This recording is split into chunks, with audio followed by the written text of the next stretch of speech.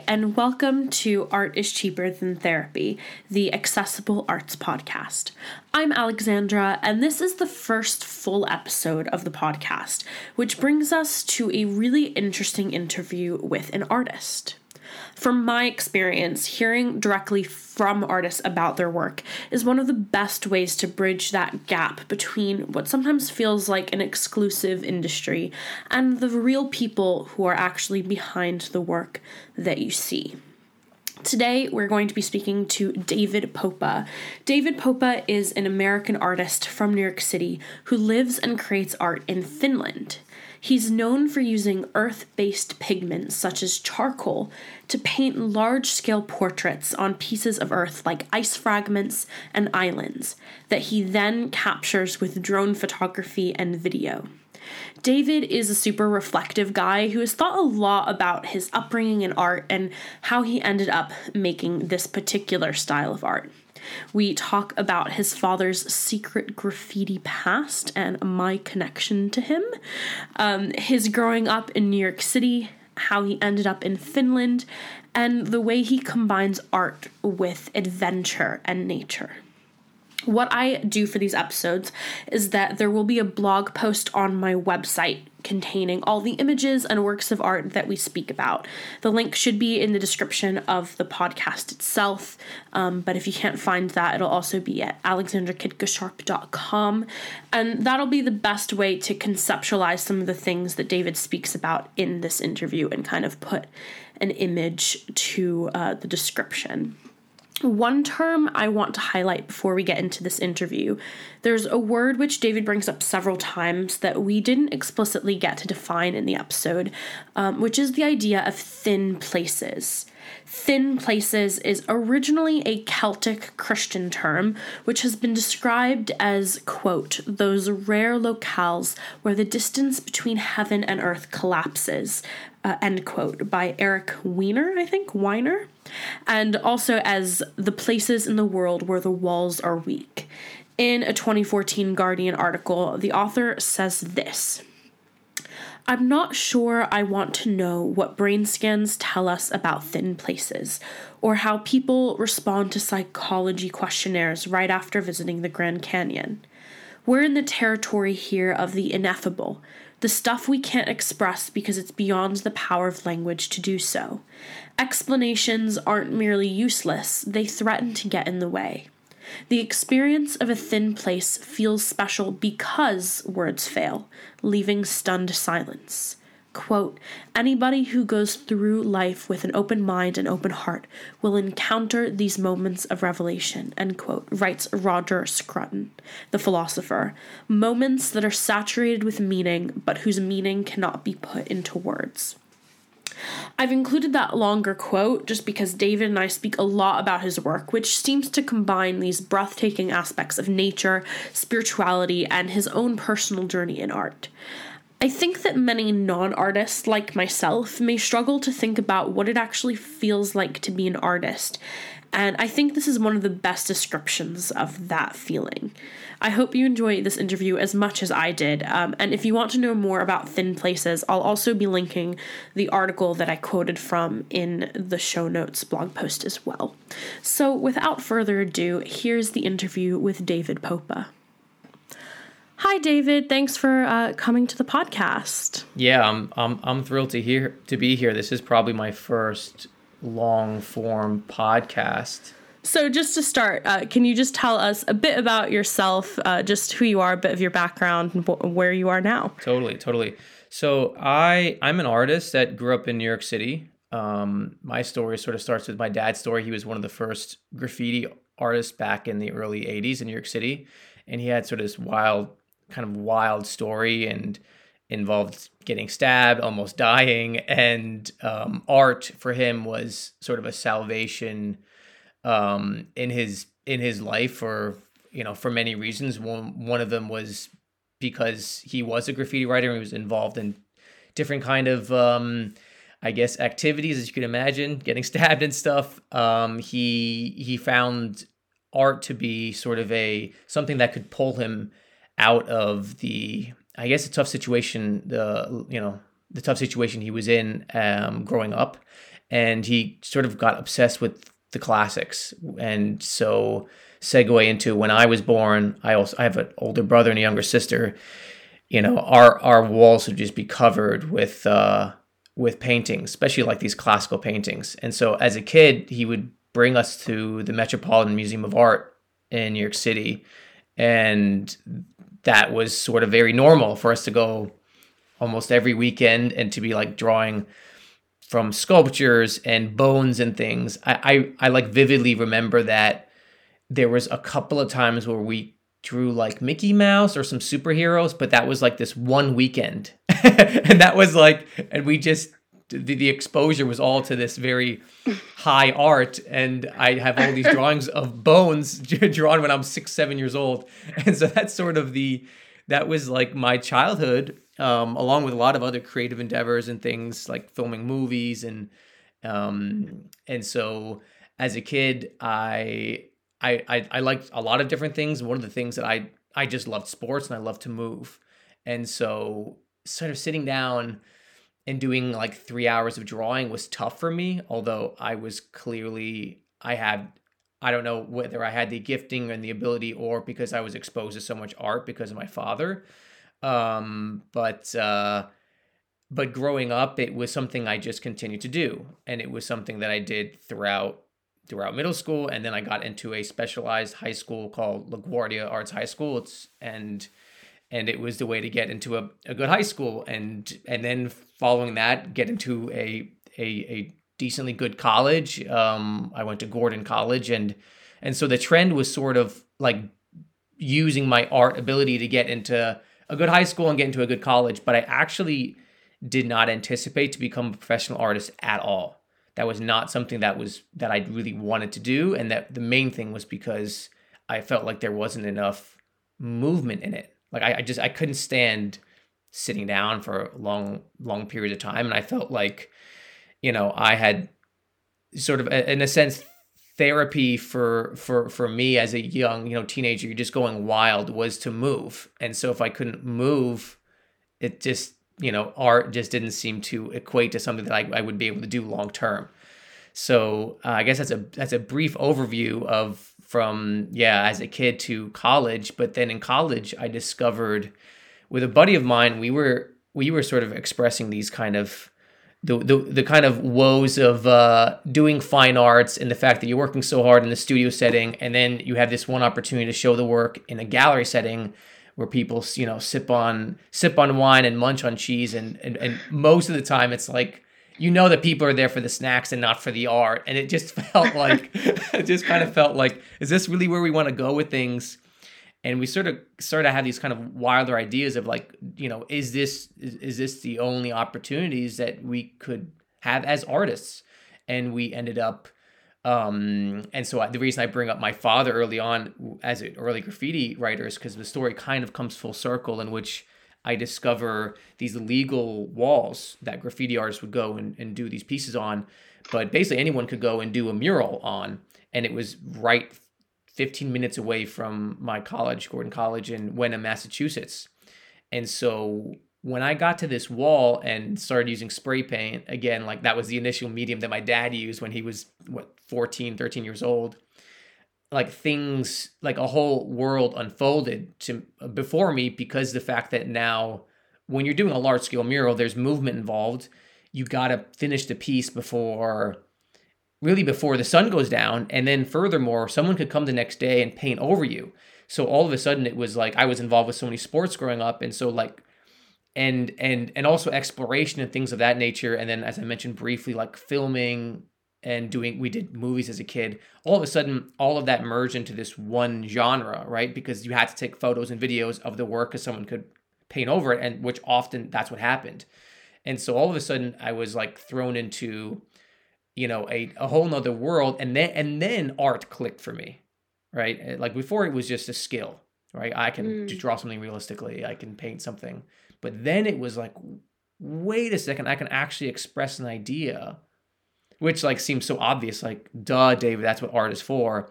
But maybe because of the fact that, and I'm not throwing my dad under the bus, but because like when you're drawing bones as a 6-year-old kid, right. That's just a technical performance. It's not an expression. And that's not to say I didn't have times where I felt like I was expressing myself, but yeah, all of a sudden the whole world opened up, and doing murals ended up opening up doors. So I ended up traveling to Finland one summer, and it was really just very random. I was a friend at college. He said his brother was living there, and we did a quick Google search, and it was a buddy of mine that loved kind of the art I was doing in the murals, and he was like, "Look, in Finland there are all these legal walls you can paint there." And so I ended up hopping on a flight and for 3 weeks being in Finland and doing sort of a series of street art pieces. But during that time, I ended up meeting my wife, and so I ended up falling in love when I moved there to a girl, and this was, so I would have been in at the summer of my senior year, so going into my senior year of college, and then it was. I finished my senior year, and I just decided I would move to Finland, and that was a wild sort of. I guess it was only so surprising. It was only until I moved that I was like, I think I could actually become a professional artist. Like, it never occurred to me before, even though it was like I was majoring in painting. It only occurred to I was really like set on being a gym instructor or something. And so moving to Finland, it was like, then things really sort of shifted. It was kind of a weird series of events. The key one was actually taking a road trip up to Norway. And if anyone's been to Norway, especially like northwest Norway, it's a specific area called Lofoten Islands. It's possibly the most beautiful place in the world. Many nature photographers say it's the most beautiful place in the world. And I went up there with my wife, and all these things started to click for me. In order to do work in the natural context, I had to find a way to use paint or materials that were completely natural. And I didn't really know what was in paint. Like I just used paint like anyone. Grab acrylic, oil. You just think of the medium and what it's good for. You don't think what the constituents are inside paint. And so it was this really amazing realization when I researched, for example, the cave painters, and realized they were just using chalk, charcoal, and these earth pigments. And so like Googling like, what are earth pigment? And it was just this whole world unfolded. And so I ended up, basically kind of making my own medium. I guess I don't think many other people use solely, for example, charcoal and water or chalk and water, and I place it in this like garden sprayer, and I kind of fix it up so that I can spray it, which is very similar to the spray paint I was using with murals in the urban context. And I ended up sort of developing my own, I guess, body of work in which I'll do large scale murals on the ground, and via a drone, that's where you can actually see the entire work revealed. And so that was a huge process to get to that point. But as soon as I did the first piece, everything clicked for me. And it was, this unbelievable, it was an unbelievable feeling. I mean, you could ask my wife before that. It's like every single night I'm coming home and I'm like having an artist crisis about why it is that I'm working and, what I'm doing as an artist, what technique or style could I use to like, set myself apart. And so it was very interesting, the fact that it was a sort of a reverse. Like, as artists, we're constantly going outside of ourselves to find inspiration, but this was like going inside myself and going, wait, as a kid, I loved nature. As a kid, I made these movies with my brother, and you actually go to your childhood to find the secrets and sort of the trail of breadcrumbs to find what you're supposed to do now. And so currently right now, that's what I sort of do full time, which is kind of crazy to say that I do these ephemeral works of art.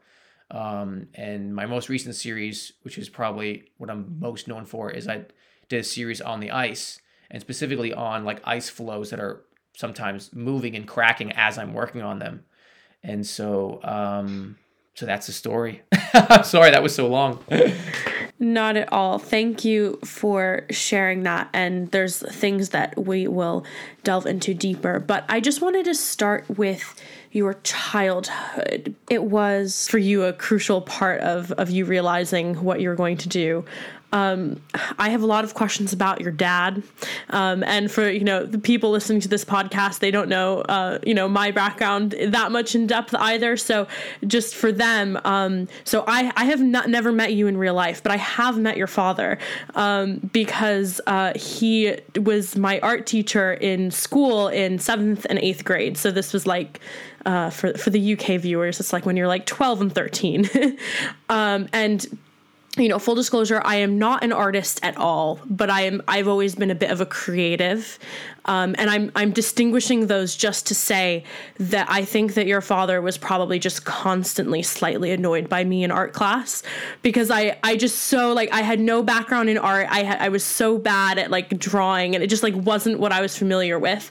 And like you said, he was really ingrained in this classical style of, we would spend a whole class on columns, and, we were going to be really good at drawing Greek architecture.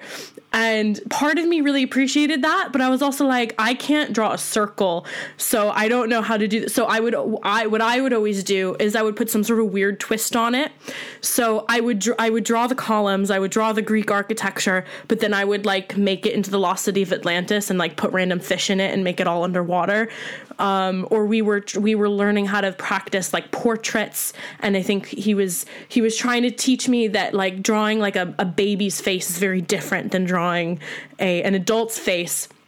And I was so fed up by the end of it that I put the baby behind bars and made it in jail. I don't know if your father will remember any of this, but I have vivid memories of this in art class in New York.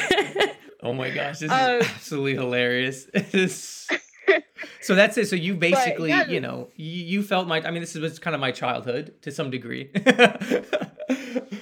Yeah, I guess it's that when you're a child, you don't fully appreciate you're getting this classical education, or you're learning how to draw no one else can. So I'm just wondering, you hinted a bit at getting kind of tired and fed up with sitting still and having to draw for a long time. But what was that sort of to be your father's son? And did you appreciate it at the time? Were you kind of annoyed? Was it something you found fun? Yeah, I'd love to hear more about that. That's a really good question. Well, okay, so simply put, of course, if you're as a kid, at a young age, I was able to sort of render and draw things realistically. And you immediately get attention for that, right? Your school teachers, your classmates, you immediately are getting this attention. And so you put two and two together and you're like, okay, I guess the art stuff my dad's teaching me is making me special, and I'm getting love from that. And now I feel good, right? That's the base of it. And so we'd go to the museum and draw, and I just loved when people looked over my shoulder and be I'm only 10 and look what I'm drawing. But it was just a sort of a vanity thing, right? It was just sort of a flex. It was look what I can do. And then when it was done, it was let's go play football, let's go run around and do something. I don't want to sit around and draw. And so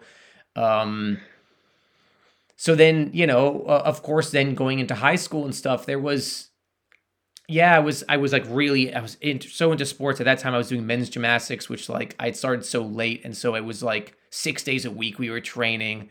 And during summers, I was just training all the time. But my dad would pull me into his studio sometimes in New York. He's got this really cool studio in Queens. And so I'd be training, and then I'd come in and just be frustrated as heck to do these class. I would basically, we'd be doing these multi-figure compositions and just realize how insanely tough it was.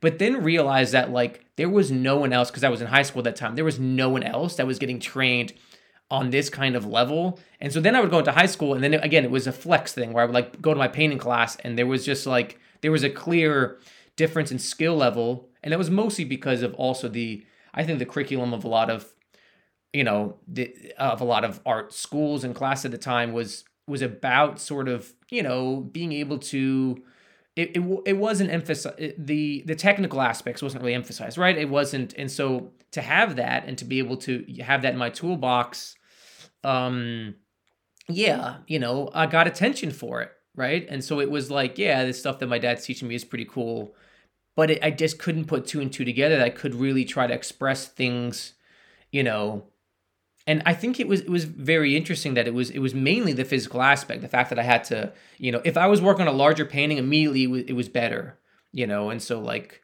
in high school, I would just like, I would tell the teacher, like, can I bring a slightly larger canvas? And they're like, well, how large does this thing have to be? And I would just like force my way to like get a really large piece of canvas and like fight with teachers often. And I actually butt heads with a lot of teachers just because I just was kind of very restless and I wanted to, do things that I guess wasn't really quite the status quo. And it was mainly because of the size. Like I just wanted to do things that were bigger because I wanted to move. It was really quite simple. It wasn't really all that complicated. So your dad has this kind of background as a street artist, and I didn't know that he was stabbed. That's news to me.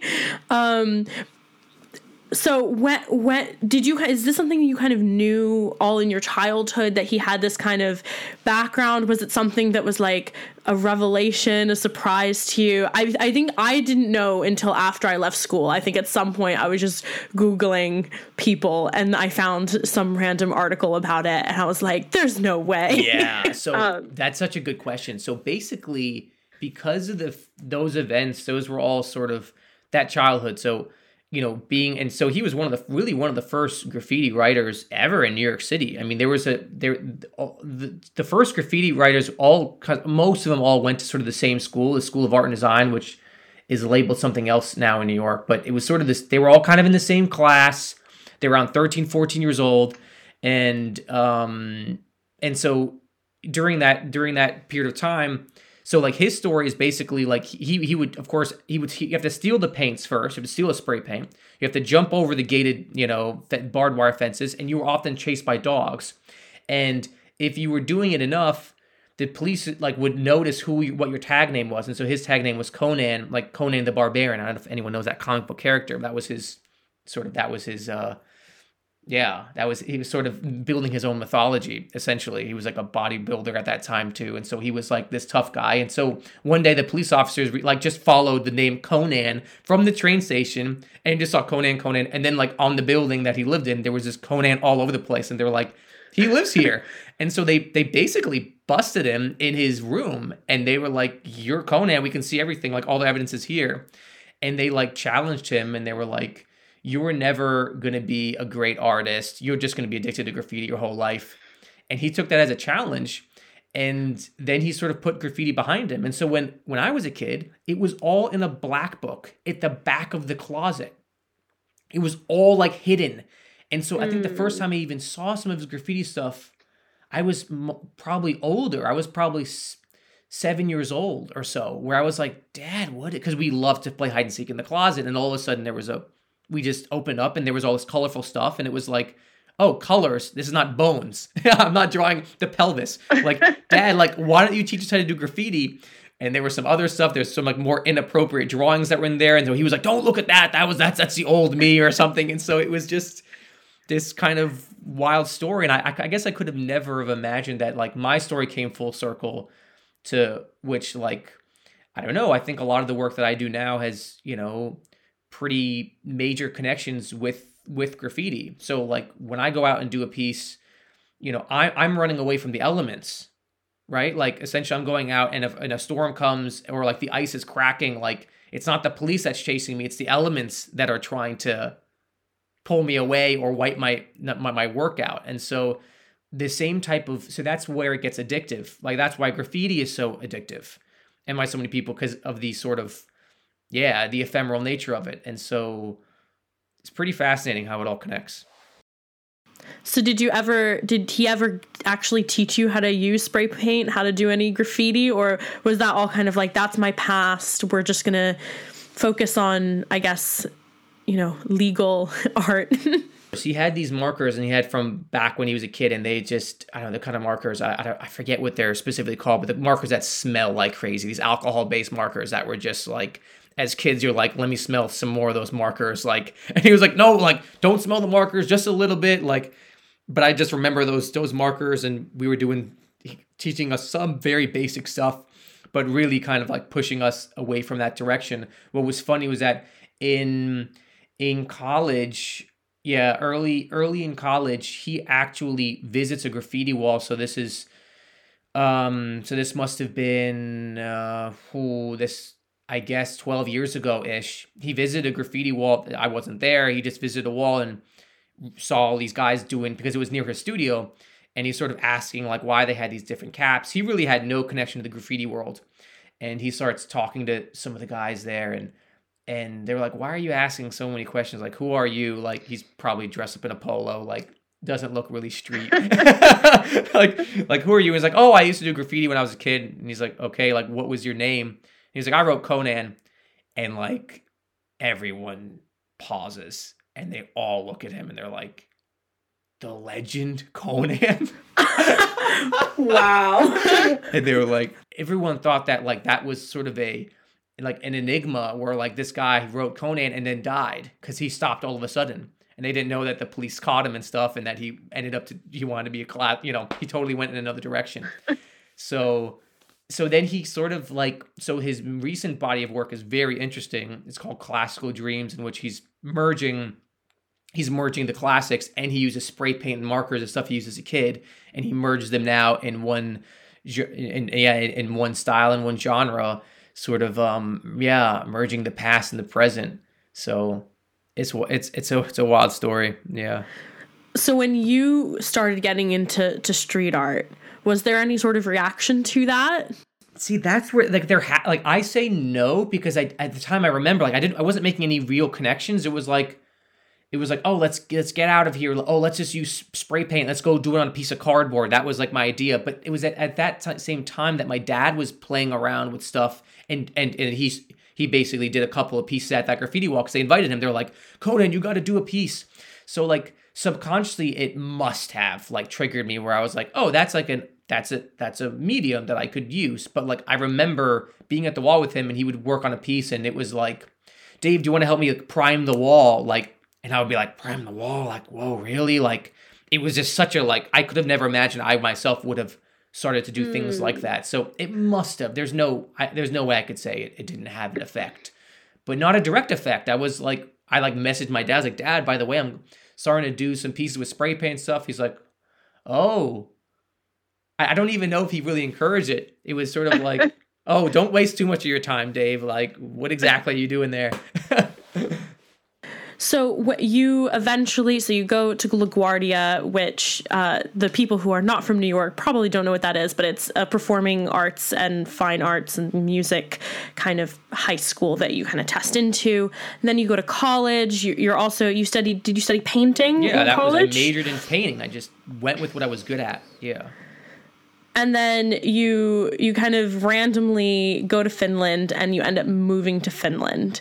So and whether you're in Helsinki, I mean, it's literally 5-10 minutes away. You could find yourself in a beautiful, in nature. It was so weird to be like, wow, I'm central Helsinki right now. And then boom, 10 minutes later, hop in a car and then be somewhere in the middle of the forest. And so that was incredibly inspiring. And so when I talk about merging the work and finally doing these large scale works, it was because of Norway. And then furthermore, we went on one of our friends had a boat, a small boat, and we went on a boating, sort of just went around, because Finland is known for its archipelago, these islands that are just and islets all scattered all over. I mean, there are thousands of them. And so, it was cool. We had a friend that had a small boat, went around on the boat, and I noticed all these islets and islands, and I was just like, oh man, like, that's where like the mysterious aspect of being an artist and life and everything sort of comes to a head, where you're like, how did I end up being in this country, and how did I end up meeting this girl, and now I'm here living here, and I'm I had the birth of my first child around that time, and then you're just out boating, and there, like, so one of the things in my work, I guess, and I'm sort of a believer in, is the concept of thin spaces. So thin spaces is, and it could be thin space, like moments in time. So an example could be like the birth of your child, right? It's just like this miraculous, incredible experience. But I also found that being in nature, and specifically on these islands, was this very deeply, like, it's not something I could even describe right now for you. being on these like granite rocks that are out in the middle of the water. Life can be so complicated, and so we're just being pulled more than ever before, especially with our smartphones and social media and all this. And we went on this small boating trip, and that led me to go to one of these small islets and islands, and this very sort of mysterious presence came over me, and it was like, I have to try to find a way to make work in this space, in nature. And it, like, when you have those experiences happening to you so strong that like I'd literally be crying and I don't even understand why that's happening. Then when we talk about art and we talk about like the vocation of being an artist and the meaning behind that and the mystery behind that, and it's like I said, it's not something I even try to do. Once those pieces like sort of aligned, and I felt the feeling of being out, I guess, in these mysterious thin spaces in nature, then all of a sudden it took on. Yeah, it wasn't at all about how do I like make a living or sell this work of art, or do I get into a gallery, or like what will people think about me. It's like trying to fulfill a purpose. I'd love to talk to you about your artistic process and actually creating these pieces. I mean, I guess you can start where you'd like, but I think the thing I'm most curious about is how much planning goes into it. Do you kind of have a place in mind and then plan around that? Or is it completely kind of, you just kind of show up and make do with what you have? Yeah. What is kind of your process in creating these pieces? It started out, I assumed that when I started this, that I would have to have a lot of careful planning. I would have to, scout a lot of different locations, and I would, initially fly the drone up and take photos, and then head back to my studio or home and sort of, use different photo references and Photoshop them and just see like what fits in the context. And the first time I did that, I was set on what I wanted to create, and I show up, and this is my very first piece, and I wanted to create a portrait of my wife. And I show up, and it was a beautiful day, and people were hanging out on the islet that I wanted to do my work on. And so that was like the first lesson. And I would soon learn that, for example, now when I do my series on the ice, you don't ever think you can show up to a spot, take a photo, and, and go back and plan something. If you have an opportunity, you better take advantage of it right now, because anything could happen. And so I ended up and then in other projects, I ended up like planning so hard and then coming to a space and then not feeling right about it. It was sort of very bizarre. It would be like really trying to be as sensitive as possible to my intuition.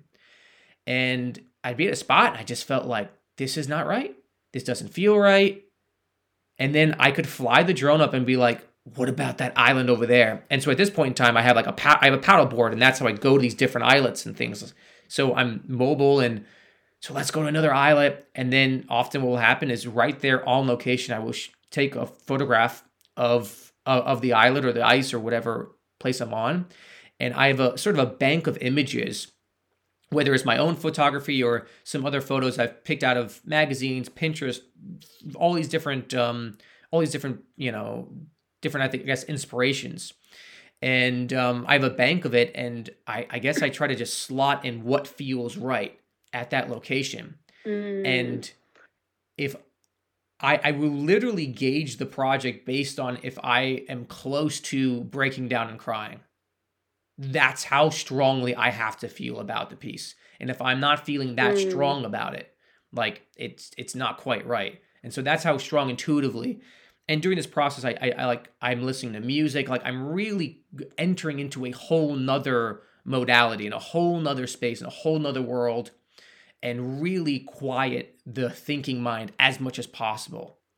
And so the stronger I'm intrinsically motivated, so that's why I'm trying to like gauge it emotionally, to even the fact that I will cry, because the stronger I'm intrinsically motivated by it, then the deeper into like a flow state I can enter, and the stronger the piece becomes. It's all like yeah, it all, it all works upon each other. And so, um, so yeah, so essentially, to answer your question, like I could show up to a spot and start making the work, and it has to be done in literally 3-4 hours, especially on the ice, and I'll have no idea what I'm creating that day. So, and that's because of the medium. So what's amazing about the medium is I have these, garden sprayers, and it's just charcoal and water, but it sprays so wide and the pieces are so big that like it takes just as much time to do a small watercolor sketch so often that it does doing a large piece. It's just about the medium. If you have a huge sprayer, then you can make it happen on a, even though even though it's so large. They are massive pieces. I noted this when I saw one of the drone videos where you're in it, and then it slowly starts rising up and zooming out, and you just realize how small you are on this massive painting. So now I'm picturing you there with like your paddleboard. I mean, you must have to carry a lot of stuff with you. And are you just kind of, I guess you've done pieces in different places. Is it mostly you're kind of going around on water to try to find these things? Are you ever like doing any climbing? What is sort of the adventure side of this? The event, so that was also like a key. That was the fact that you say adventure, because that's really what I wanted. I didn't mention briefly, and because my life story went on way too long, but I was also like at various times. So like when I was in high school and college. So in college, I actually did a minor in outdoor education, and I went to Colorado, and so I was into like exploration and adventure. But my number one question was like, why does one even go and climb the mountain? Like, why do these explorers push themselves to the limits just to explore something? And I couldn't quite come to terms with that. And so when I ended up making this work of art, it was like I was like, yeah, I'm an adventure artist. Like I'm going to these locations to see if I can, create these pieces that can hopefully emotionally, touch and impact and people in the world around me. And so with that being said, it started with just like you go in water, some of these nearby islets, you just go waist deep, and I'm bringing everything in waterproof bags. And then it evolved into taking a paddleboard out. And then it evolved into like going out when it's icy even, and taking a paddleboard out in the winter with a full dry suit, which is like everyone still thinks I'm crazy to do, but it's rather safe. And then it has evolved into like full expeditions where I'm going onto glaciers in the Nordic wilderness.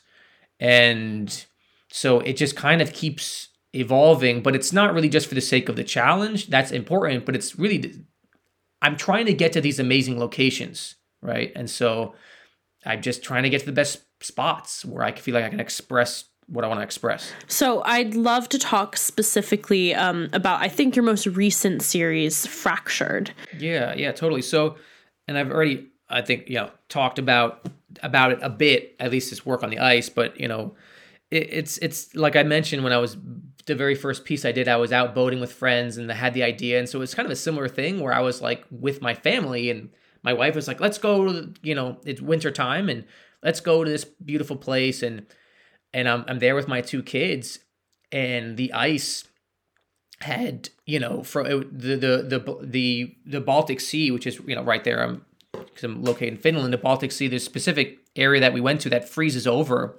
But because of the tides and depending on if it warms, it will crack. And so I went there and I was just playing around with the kids, and the ice was just unreal. It like had fractured in a way where you can jump from ice flow to ice flow.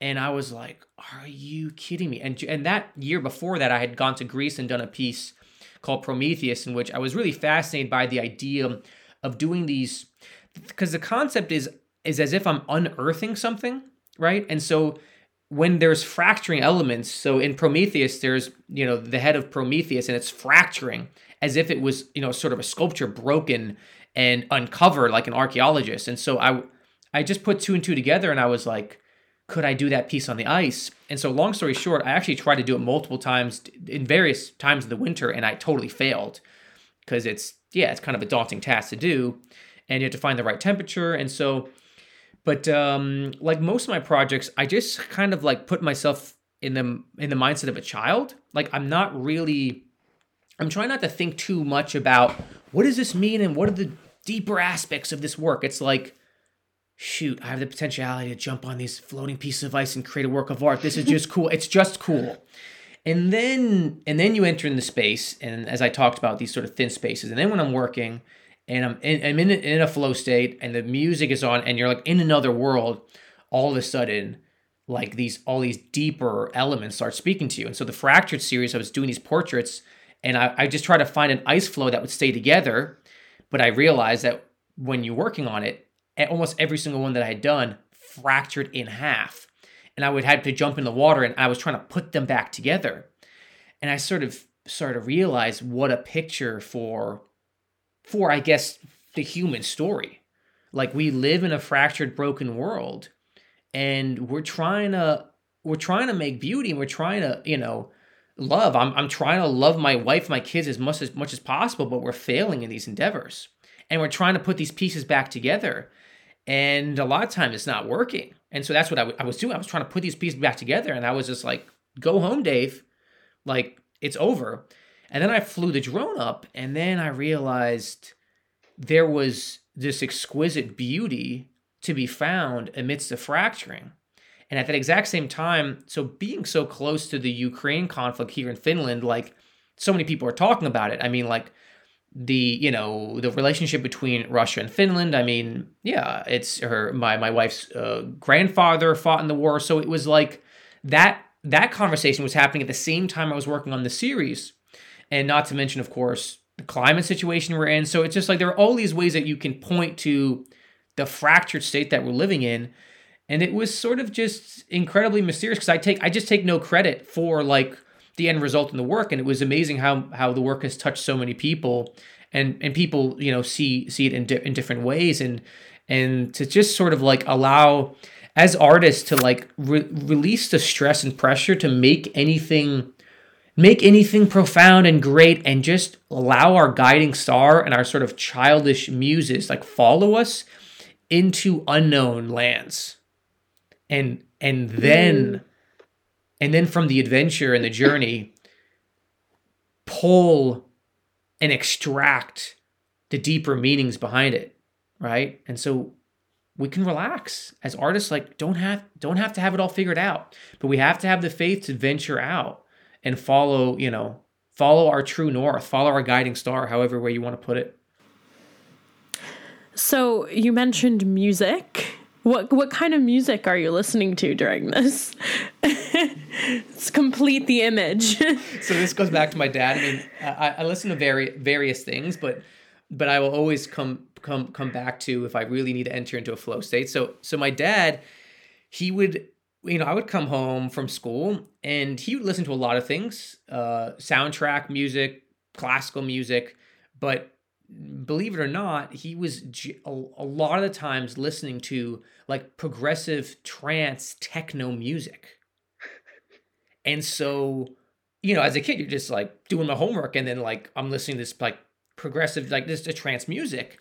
And, in a trance album, generally these progressive like albums, like it's progressive, right? And so it picks up, and there's no ending to these tracks, and it allows you to get into this amazing flow state. And so I actually, I never was one to go to clubs or party in college. I just I probably have never even been to one. I was just doing sports and art and whatnot. And so it's funny when people listen to the stuff I listen to, they're like, this just reminds me of the clubs I used to go to. And I was like, I just remember coming home from school and seeing my dad in a flow state listening to this music. And so I will very often listen to these albums that my dad would play when I was a child. Yeah, and I could see how that, listening to the kind of music that your dad would listen to while you're in this, I guess, this thin space that is breathtakingly beautiful, would kind of channel those childlike thoughts, because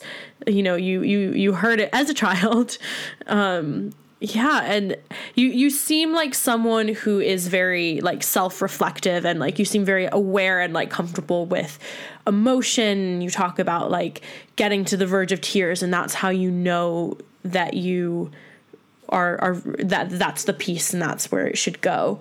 I'd love to hear if you have anything to say about that. What do you think that you kind of grew up comfortable with like talking about that kind of emotion side. I think I'm just asking this from a place of it's just really cool and I think unique to see like a male artist especially kind of be just very open about art and emotion. And you obviously still have this like very adventurous, you know, sport side of you, but there's also this like artistic, you know, tender emotional side of you. So yeah, I just love to hear if you have anything about that. It's a good question. I mean, like, yeah, like what could you do to foster that? It's a good question. I mean, like I just finished my last sentence talking about this guiding star. So that's like what, like when, before I moved to Finland, my dad, so as I mentioned, so he went to an art school during the time he was doing graffiti and even went to our, you know, Pratt Institute in college. And there was one of his teachers, I can't remember if it was in college or high school, that really poured into my father, who was actually a descendant of, or like a great grandson of like Rodin, the famous French sculptor. And he, apparently my dad was like the only person that really took the information in. And he looked at my dad and he said, like, there are worlds ready to come out of you, Albert. And you have to pursue your guiding star. So before I left to Finland, my dad tells me the story and my dad starts crying in front of me. The only other time I saw my dad cry in front of me was when his father passed away. So like, that was like this barometer where it was like, what's the guiding star? Like, what do you, and I couldn't really figure that. I couldn't, like, what does that even mean? And it was the secret, right? And so then when I finally, you know, I say finally, because it took me quite a few years, like 4 years before I started this body work in nature and things clicked, where I could be sort of like brave enough to be like, you know what? Like, I don't like painting the studio. I want to be out in nature. I want to be out on adventure. Like, I want to do photo and video, and to like give yourself permission to do the things that you're like, to do things that you feel led to do. And so it was like, yeah, I mean, as you could, this is probably the theme of almost this talk is like, I don't know. I mean, I, of course, am very privileged to have had a father like that. And, you know, to, you know, whether it was intentional or not, sometimes to have fostered that kind of power. I don't know. It's kind of hard to say also because like, so for example, my grandparents were ballet dancers. My grandfather was a professional ballet dancer. My grandmother was a ballet dancer, and my great-grandfather from my side of France was a professional artist. So it was like, when I'm out there, sometimes I feel like I'm just, you know, standing on the shoulders of like my generation past, and that gets me very emotional, right? Like, you're not even there of your own accord.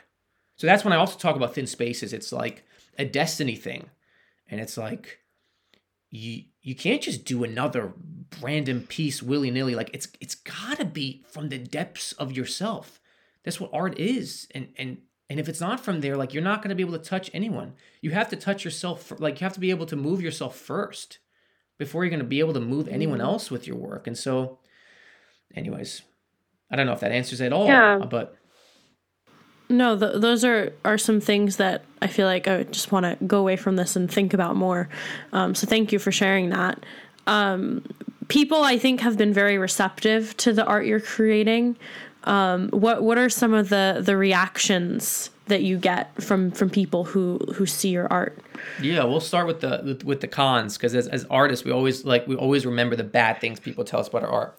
So the first thing is maybe the obvious. If you see my work and you're seeing these large scale works being done in nature, on rocks, like directly in nature. And since there's I think me and there's some very few land artists that do these sort of large scale works with natural materials. And so the obvious conclusion that people come to is that you're using spray paint or normal paint. All right. And there isn't an understanding of, you know, that you could actually use completely natural materials. I even make the case or the argument when I'm doing the ice series, I use charcoal. So charcoal, specifically active charcoal, but charcoal in general is a water for purification method. That's literally what is used for, it absorbs toxins and things of that nature. And so when it goes, I don't know if I could probably make a valid case for this, but when it goes back into the water, it does have the opportunity to absorb bacteria and things like that. And so I say all this to say that like there is a fair amount of people that are just, they just don't, they're like, wait, like you can't just use paint. And so that will be a barrier to them experiencing the work. And then I share, well, actually it's charcoal or it's earth. And then it's like, oh, wow. Yeah. And then they're it more goes away in receptive. the rain. Yeah, right. Exactly. It's totally ephemeral. It's chalk. It's what cave painters used, right? So, it's totally natural, substances. And so that's one side of it. And then the people that, of course, and a lot of it is like, just read the description, right? Because my work is shared so much, and then people share it and they don't mention the materials that I use. And so then but anyways, it's been very, very interesting to see that people have such a strong visceral reaction. There are people that, so as I mentioned, since I'm listening to music and it's so much of the experience is sort of a world building experience, a main part of how I'm sharing the work is through the medium of video. And so I'm putting a specific soundtrack and the sound design. And so it's supposed to be a really kind of an immersive experience. Now, generally, I'll also create a short film. And so a lot of times, people will watch the short films, which again, like, I am like I'm an emotional wreck when I'm editing these short films. I'm really pouring my entire being into it. And so of course, not nearly everyone, but there's a select percentage that will watch the video and watch the short film and will be also led to tears and be very emotionally moved by the work. And that's just, of course, that's always the highest compliment, right? Is someone can feel it, to the level of their, the deepest parts of themselves. And so people see it through a very different lens. Artists sometimes will look at it through their own lenses, where it's like, okay, what are the materials? How'd you make it that big? And it's sort of these technical questions. And other people that are non-artists are just experiencing it. And they're open to interpret the work in their own way. And that's really interesting to hear these different interpretations of the work. And so, I'm grateful. I'm grateful that people have been receptive, because it's super scary. The first time I shared the work, I was very afraid to share it, because it was like, that was where I felt like this is like, it's like giving birth to a child, something that's really a creation of your own. And you're like, if the world doesn't accept my creation, that's going to be heartbreaking. Even though I've made like hundreds of paintings before that, they weren't really the deepest parts of me. And I was really afraid if people were not going to be receptive. And so I guess I'm thankful, because I would have been heartbroken, to be honest. I think it has this element of, because you're creating these pieces on these breathtaking pieces of earth, people who don't have a background in art, people who have kind of, who maybe don't go to the Met on a Saturday, have this unique ability to look at that and feel connected to it, I think, in a way that they may not have the chance if they're looking at, I guess, a Rembrandt painting. It has this element of, we've all been in nature. We've all felt that feeling that you feel when you're just surrounded by breathtaking atmosphere. And when you look at your work, of course, it's not simply the earth. It's also this added layer that you're adding to it. But I think it kind of has the ability to cut through to someone who may not be that familiar or comfortable in the art world, to kind of actually just look at something really beautiful and think about it. I love that you say that. And it's, you're absolutely right. And it's sort of the reason why also, like, I was going in the direction of street art. It was sort of the fact that anyone could, see and take in a mural on a wall and be moved by it. And it's sort of, free art, right? And so, I mean, of course, it's different in this context. I'm just generally, sometimes I'm the only one who sees the work. But I think, it's been, amazing that a lot of people who just, appreciate and have had, these sort of, as we can say, thin space moments, these like really profound moments in nature, which is because that's what we're from the earth. Like so when we talk about, like, I think so many of the woes and issues in society right now, and when I feel like just detuned, when I feel like off, it's because I haven't spent time in nature. I just haven't been in my natural habitat. That's thousands upon thousands of years. This is where we're from. So it's like, this is an incredible time now with the technology and everything, but like, we're so detached from we're so detached from our origins. And that's, I think, just resulted in so many conditions, mental, physical, just so many ailments. And so it's possible that when someone sees the work, especially because I do portraits and they see like a figure looking introspectively on the nature, sort of being one with nature, and that's sort of one of the main key themes in the work, of course, then hopefully there's this, it pulls somewhere deep within them that it's like, this is what we're meant for. This is what we're meant to, we're meant to be in tune with our natural environment, and we're not. And so that might trigger an emotional response. Well, thank you so much for coming today and talking to me about your life and your art. What is kind of the best way for people who are interested in your artwork to kind of, what's the next step that you would give to them if they're interested in you and your art? Yeah, totally. I mean, of course, if you just Google my name, website comes up, my Instagram account, but I'm actually I'm really passionate about helping other artists and also getting people out in nature. And so I'm actually developing I guess right now the working title is just like a Popa Academy. And I have two online courses, but I'm trying to create sort of like a holistic place where people can come and as artists to be able to find the why behind their work, find their guiding star, and also be able to kind of I share, how they can also work and make art in nature. And so, it's not ready yet, but I'm collecting, names for people that are interested in learning more about that. Yeah, so I guess people won't have to spend as much time as you did kind of Googling how to create earth pigments. Exactly right. Well, I will share the link to that in the show notes for this episode. So anyone who's interested can click through to that. And I'll share your website and your Instagram as well. I really recommend going to David's Instagram to look at all the works of art that we were talking about because you can hear about it all day, but without actually putting an image to it. It could be a bit hard to understand. Well, thanks so much, David, again. Well, thank you. This has been awesome. All right, have a good one. That's all for today. I hope that interview gave you a bit of insight into one artist's journey and the meaning behind his work. Like I said, you can view everything we referenced in the show notes. That's on alexandrakitkasharp.com. You can also find David at davidpopaart.com, and I've included the link to the interest page for his course in the description as well. If you like hearing this kind of content, please save this podcast and rate it if you can.